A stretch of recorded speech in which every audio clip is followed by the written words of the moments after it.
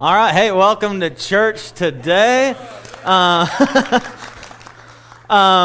want to welcome you. If you are new here, maybe this is your first time, my name's Scott. I'm the lead pastor here, and I would love to get to know you and meet you after church, and we can do that outside. But hey, we are in a series, and this is what we do as a church. We take a book of the Bible and we kind of go through it, and we see what does God's word have to say, because we know this, that his word is relevant for us today like it was when it was first written, and it speaks to us in our lives, in our system, in our church, in all these different environments. So we are just jumping right back in. We've been in a book called Jude. Jude is a one-chapter book. It's like 24 verses, and it's the second to last book of the Bible, and Jude is writing this. Jude is the stepbrother of Jesus.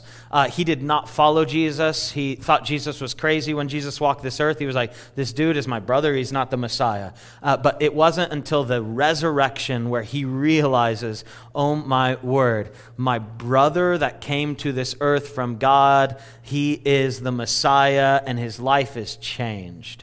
And Jude is like, very optimistic. He's one of those guys, some of you know that person, maybe you are that person that is like always happy, right? Like too happy sometimes, where it annoys the rest of us that are not. They're half his glass full, they're optimistic all the time, energized, and that's how Jude begins this letter. And he's like, man, I can't wait to share all the fun things about our salvation and what we have in common and how amazing God is and all this stuff. And then all of a sudden we see a shift that happens. Like the Spirit just works in Jude in that moment, because there's an issue that needs to be dealt with. And God is going to use Jude to speak to this issue. And in verse 3, the shift happens, and Jude says, I want to share just all these fun things about our faith. I want to just share about how, man, you can move mountains if you trust God in all areas. I want to share about how God can redeem us all, and he saves us all, and he uses us all, and we're all just brothers and sisters in Christ, and everything is so good. I want to share all that, but now I feel like I need to tell you something. And he begins warning the church. He begins sharing some signs that are concerning. And sometimes we don't like that. Especially with us in our society today, with church, we kind of just want a church that you walk into, they tell you all these really nice things, and you walk out and you go, I feel really good about myself. And you leave and you're like, this is great. This is how church should be. Just tell me good things. Make me feel good. And Jude is like, man, I want to tell you these things, but I also have to warn you.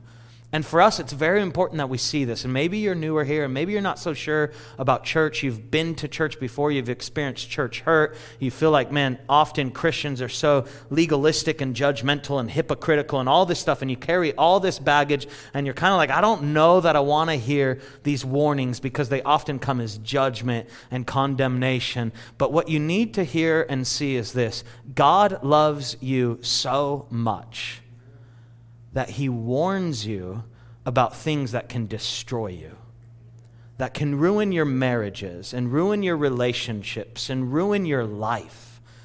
God loves you so much that he doesn't want you to fall into the things that could destroy your life and your faith, but he wants you to discover life and life to the fullest. And that's what Jude does in this text, and that's how God uses him in this. And we're going to jump right in. Jude chapter 1, verse 12. There's only one chapter. So Jude, verse 12. And it says this: when these people eat with you. Now, this whole time he's been warning the people about false teachers, about people that are actually leading them away from the good news and gospel of Jesus Christ and into their own just sinfulness and their own actions, and kind of leading them away from Christ. So these are the people he's warning about. He says, when these people eat with you in your fellowship meals, commemorating the Lord's love, they are like dangerous reefs that can shipwreck you. They are like shameless shepherds who care only for themselves. They are like clouds blowing over the land without giving any rain. They are like trees in autumn that are doubly dead, for they bear no fruit and have been pulled up by the roots. They are like wild waves of the sea, churning up the foam of their shameful deeds. They're like wandering stars, doomed forever to the blackest darkness. And right away, Jude, like in these 2 verses, is just the 1-2 punch after another, just one after another, giving this example. What does this look like? This is what is happening. And he sets the scene, and he speaks about these fellowship meals, and we can see this right here. He says, when these people eat with you in their fellowship meals. Now, this for them is like church. This is what we're doing right now. They would come together. They would maybe have some praise, if you will. They would open the Word. They would read the Word of God, and then someone would teach, interpret it to the people. And then after church, they would go outside. They would have a large table. It would be like a potluck. They would all bring food. The ones that have more money and more resources would bring more. The ones that don't have as much would bring what they have, and they'd all sit around a table. You'd have rich and poor sitting at the same table and eating together. You would have Jew and Gentile sitting at the same table eating together. You'd have Republican and Democrat. You'd have those that have done time in prison and those that are goody two-shoes sitting at the same table eating together. It would be this picture right after church. They would go outside and they would eat together. And some of you are like, bring it back. Like that's what you like, but they would fellowship and they would eat together. And then what would happen next is they would, after the food has been eaten and they've fellowship, they would stop and someone would speak up and say, this bread is a reminder of Christ's body. And this glass of wine is a reminder of his blood. And they would take communion together. This would happen regularly.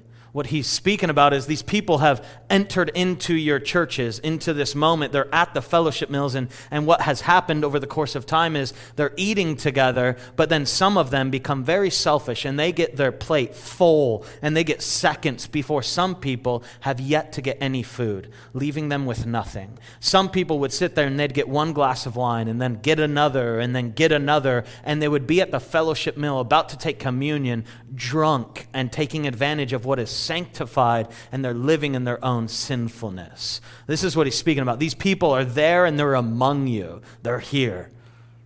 And then he says, these people are like dangerous reefs. Now, you and I, we probably understand the concept is just under the water. You can't see it. Are these things that could possibly shipwreck you? A boat going into shallow water that they don't realize is shallow because there's a reef system could shipwreck. In the same way, he's saying there are things that you just under the surface that you don't fully see that can ruin, that can shipwreck your faith, destroy you. That you wouldn't even notice it. That sellers back in the day, they would share information. They would take the same route every time, even if it's not as fast as other ways. Why? Because they know that route is safe. How do we protect ourselves? Because there are things in our faith just under the surface that can, destroy your faith and bring you down to your knees. How do you protect yourself? You create habits, you create structure, you have others that speak into it, that warn you, that tell you, that share with you. These are ways that if you go down those paths, it will hurt your relationships, it will hurt your faith, and you take that wisdom into account as you live out your own faith. He says, they're like dangerous reefs. He says they're like shameless shepherds. Now, you and I, we don't really understand the concept of shepherding anymore, but back then, there were so many that would be shepherds, and they would go and live out in the wilderness with the sheep. They would eat there with the sheep. They would feed the sheep. They would care for the sheep. They probably named them, right? All this, they would provide for them. They would take them out of ditches that they fell into, all this stuff, and they would shear them. They would cut the fur off occasionally so that it doesn't overgrown. They can't see through it. They can't move properly, all this stuff. And he's saying, hey, these people are not good. They don't care about you. They're selfish. They care about themselves, so they're not shearing you and protecting you and caring for you and doing these things. They're letting you live however you want and do whatever you want and fall into your drunkenness and fall into sleeping around and all these things, and it can ruin your marriage and it can ruin your faith, like all this stuff. They don't care because they're only caring about themselves. And this is what these people are like. And then he says, these people, I love this one. It's like so visual. He says these are like clouds without giving any rain. And just imagine it, especially first century. You and I, we don't really have to care anymore. We kind of just go to the grocery store and get our produce. We live in California. We kind of like it when it doesn't rain. That's kind of nice, right? Like you can go outside, you can do what you want. It doesn't ruin your hair. Like you can do these things. But we also understand, because we hear it all the time, they're like, we're in a drought. And for all of us that were born and raised in California, you're like, we're always in one. We're fine. But back then, that's how they survived. Like their land, you didn't grow grass. You grew produce so that you could feed your family and maybe sell it for some money. Like that's how you lived. So for them, if they're in a drought, then they're experiencing some problems. So if you're sitting there and your whole produce, that you're seeing it and it's withering and you need water, but you have none because there are no clouds in the sky, you start stressing out. This is how you're going to feed your family. This is how you're going to provide. And then just imagine it. You see it off in the distance. Man, it's a dark, big cloud. Oh, that gives you some excitement. You're excited. This is going to provide for my family. This is going to make some money for us. We're going to be able to survive. Finally, we've been waiting, and finally it's coming. You're just excited. Right? You see it slowly, just the wind is pushing it right to your home, and you're just really happy about this. You start sharing with the kid. You're like, hey, little Timmy, come on, let's go get buckets. You get them out there. You put them outside to capture any extra rain just so you have more. All these things. You're just ready, right? Your wife is making some food. It's dinner time, and she's like, all right, we're just going to have to share one potato for the whole family. But you're like, no, honey, every kid gets their own potato. Like, you guys are like, what are you talking about, Scott? This is weird. It's a baked potato, sour cream and bacon bites. Like we're going to live it up because the cloud is coming, rain is coming, we can provide for our family. You're so excited. You put little Timmy to bed. You go to bed. You know in the morning there should be rain falling on your property, providing for your family, for your animals, for everything. You wake up kind of groggy, and then all of a sudden it hits you like there should be rain. You go outside to see just all the provision and all the good things, and you open that door and you notice right away it's dry as a bone. The clouds are overhead and they're even beginning to just move away, and no water has come. Like that would ruin you because you had expectation. For most of us, you have expectations. You have things that look like they're going the way you wanted. You've planned, you're figuring it out. It feels like, okay, finally my marriage is set. Like finally my career is kind of in place. And finally I'm experiencing this thing we call fulfillment and all this stuff. But over the course of time, you realize that cloud, that thing that was going to provide for you, man, it has no real value. And this is what Jude is saying. He's saying, you followed things that lead you, and you think because they look like they have value, but they leave you wanting the whole time.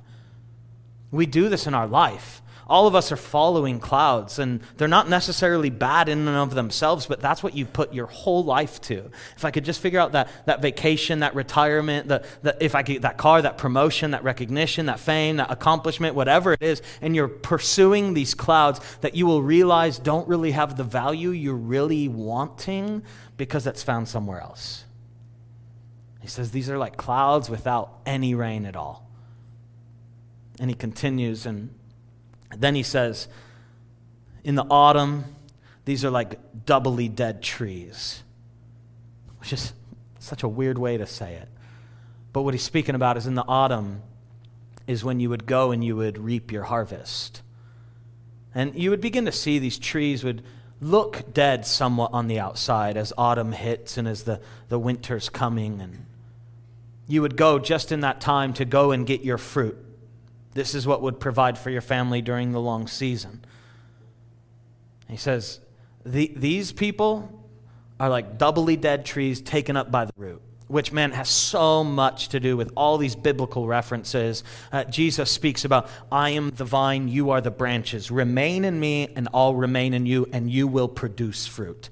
So just so we understand, it's not about your works. You cannot accomplish your salvation. It is only in Christ. But he says, remain in me, and I remain in you, and you will produce fruit. And then he says, if you do not remain in me, you will not produce fruit, and anything that does not produce fruit will be taken and thrown into the fire. It's worthless.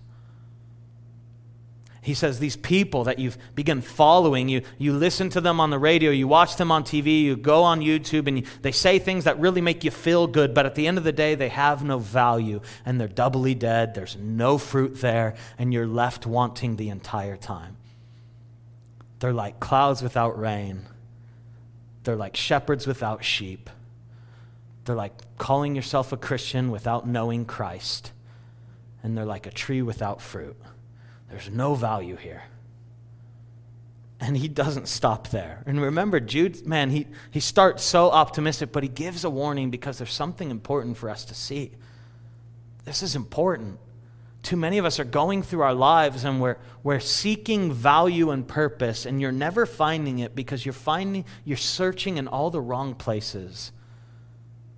And you got to come back to what matters. And this is what Jude is getting to. And he says it in verse 13. He then says, they're like wild waves.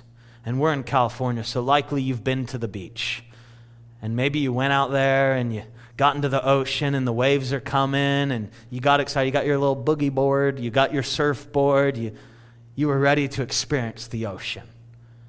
I remember a few years ago, my family, we flew down to Nicaragua. My wife is from there. Her family lives there. Her brother's getting married, and we went down there to go celebrate the wedding, but also to enjoy our time. And my son and I, we decided, let's go surfing. And this is where I got to be the dad. I'm like, I've done it before, man. I know what I'm doing. I'll teach you. We go and we rent our surfboards and we start walking out to the ocean. And I'm like, all right, so what you want to do is you want to paddle, and you just got to keep on paddling. And when you think you don't paddle anymore, you still paddle. You got to get out past the wave, bud. He's like, okay, Dad. And then I'm like, and then when you're ready to catch a wave, hang 10, bro. Like, then what you have to do is you got to paddle, and you got to keep on paddling. When you feel like the wave's going to catch you, you just got to paddle a little more, because if you don't, it'll go right past you, right? So I'm like, let's do that. So we head out, start paddling. We're going. And we're going, and I realize at that point I'm older, and we're going, and the waves are hitting you in the face. You're trying to figure out, do I go under, do I go over, what am I doing? And you finally get out past the break, and you take that seat up on that surfboard, and you sit. My son gets out there, and he's like, oh, this is easy. Let's go, let's catch some waves. And because that's how my son talks. And he's like ready to go, and I'm like, we should really like stop and take a picture in your mind. And I'm like, oh. And he's like, okay, I'm ready now, Dad. And I'm like, no, like, this is God's creation, son. Like, enjoy this moment. And then we finally, like, I'm like, okay, I got to do this thing. So I'm like, let me show you, son, how this is going to happen. And I paddle, and I know, just paddle. You just got to paddle. Like, do not catch that wave and then turn back. And your son's like, I want a new dad. So do not. And I'm paddling, I catch that wave, and it carries me. And now it's like, okay, but he's got to see my head get up above the wave, or he knows I didn't stand. And a part of surfing is you're supposed to stand on your surfboard. So I get up, and I push up off that board, and I stand. And oh, what feels like eternity. I'm back there. I'm doing this thing to my son, like, yeah. I'm looking forward. My family's all on the beach cheering for me. Oh, it's beautiful. And for about what felt like 5 minutes of surfing that wave, I mean, it felt like it was starting to come over. I'm going to go under that thing. It's going to be amazing. It was more like 2 seconds before, boom, hit the water. And the thing you discover right in that moment is this. That wave that you were up on top of is very strong underneath. And man, it throws you. And it tumbles you. And you get to a place where you're like, I don't know what up or down is for a moment. And you get to a place where you start questioning, I don't even know if I have enough breath in my lungs still to survive me during this process. And you finally get to the surface of the water, and you take that breath, and you look out, and you're like, I still see my family, I'm alive. And then you turn back, and you see another wave's coming. And you finally get to the shore, and you sit down, and you take a breath, and you're like, oh my word, hopefully my son didn't see that. And you're capturing your breath. You look over at your wife, and she was not cheering for you. She's reading a book. She doesn't even notice you. And you get to the place where you're like, oh gosh, I'm alive. And you're like, at least I have my wife. And you look down and you realize your wedding ring is lost in the ocean of Nicaragua forever, and that's not a good sign. And then If the wave didn't kill you, your wife might. And then you look and you see your son is standing on a surfboard, cruising on a wave for like 5 minutes, and you're destroyed as a father. But for all of us, what we've discovered is the power of a wave. But even more so, maybe you've seen it, you've experienced it, a hurricane, it comes with even more power. And what it does is after a hurricane, the amount of just garbage, pollution, and trash that it spews up on the beach in front of you is intense. And what Jude is saying is he's going, these wild waves that the sea's churning up the foam, like all this just toxins and all this trash that just gets churned up. And what he's warning you about is there are people in your life that if you follow them and you do not make sure it's founded in the Word of God, what you will come to is a place where you will be thrown up and down. You will not know what is up and down. You will not know what is good and wrong. You will not know these things anymore. And the amount of trash that they spew and lies that they spew that don't hold value, man, it will lead you astray. He says they're like wild waves, and then he even says they're like wandering stars, doomed forever. And a wandering star is one thing that we would have to what does that mean? Because if you know from history and all, how we would travel and find destinations and move along this world was we would look up to the stars, and they were fixed and they were guides for us to navigate. And he's saying, no, these aren't those stars. These are wandering ones. Maybe like a shooting star where you see it, and what does it do? You kind of go like, ooh, ah, and it's gone. Where it's there for a season, but it's not there for a lifetime. And you will follow those stars, but they will not be there when you look up again the next day, and you will be lost. Where you hop from church to church and relationship to relationship from all these things, and you're not stable and fixed. And that can really impact and hurt other people as well. He's saying these are wandering stars, and they will lead you astray, and you need to remain to what is fixed, what is stable, what is good.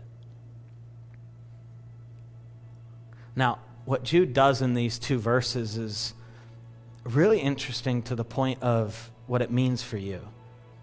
Because Jude is warning you about false teachers and people that you can follow, and you do need to be careful. And anyone that ever speaks, and they speak with authority of the Word of God, you better make sure you occasionally look at your Bible and make sure it speaks of that in here. Because if they speak of it out there but never here, it has no value, and it will lead you astray. He's saying you got to be careful, but also I think he's showing us a picture of this is what your life looks like. This is what your future looks like if you rely on yourself, on your flesh, on your own actions, and your own understanding. This is what it looks like. Just under the surface of your life are reefs that will shipwreck you, ruin your faith, your marriage, your relationships.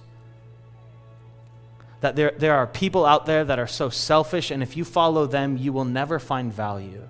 And if you look to it, and it looks so glorious and so good, but man, it'll be like a cloud without any rain, and it will not give you any value or any nourishment. It's like a tree that you go up to and you hope that it will provide some nourishment, some fruit, but it has nothing. And if you're not careful, that is what our lives look like, and our faith turns into is this doubly dead tree that will get picked up by the roots because it has no value, because you've been relying on things that do not stand the test of time. And it's like wild waves that will toss you up and down, and you will not know what is good or bad anymore. And you let society tell you. And society tells you just do whatever you want. Do whatever makes you feel good. Live your truth. Do all these things. And it never actually gives you any value and something that you can stand on. And it's like a wandering star that you look to and you say, maybe that'll lead me the way I should go. But when you look up again, it's not there. This is what our life looks like on our own. This is what our life looks like when we follow others and not Christ. But here's the thing. You reverse all that when you look at this. Keep Christ at the center of your life, and he will navigate you No matter what surface of the water you are entering, he will navigate you away from those dangerous things in your life that can shipwreck you. Keep Christ at the center of your life, and you will discover a good shepherd, a shepherd that leaves the 99 to go and find the one. You might feel like the one that is lost, the one that has gone way too far down the road. You feel like you've gone too far and God can't reach you, but the good news is this: the good shepherd pursues that one, and he will go and retrieve that one, and he will bring that one home. The good news is this: that our God is not a cloud without rain. He will lead his nation by a cloud. He will provide for them manna from heaven, and he provides for you today. That if he cares for the birds of the air, he says, how much more do you matter? And he will provide, and you will discover value, fulfillment, and purpose when you discover Christ. And you will discover the fruit that bears in your life when you're connected and remaining when you connected to Christ. He is the vine, you are the branch. And you discover that in the midst of chaos, in the midst of our own worlds and all this stuff that we go through in these wild waves, that there is one voice that can calm seas. And that when everything else feels like it comes and it goes, the good news is this: Christ remains. We can always look up, and he will always navigate us. He will always guide us. This is the good news. Hey guys, I really hope this message was encouraging to you today. That's right. My wife and I are so honored that you joined us in this way. And we'd love to encourage you. One, if you'd like to connect with us more, if you live locally, and we'd love to have you visit us in person. If you'd like to join us in the mission here and partner with us, we'd love for you to receive all of that and even other messages. And you can find all that at this resource right here. Thank you so much for joining us.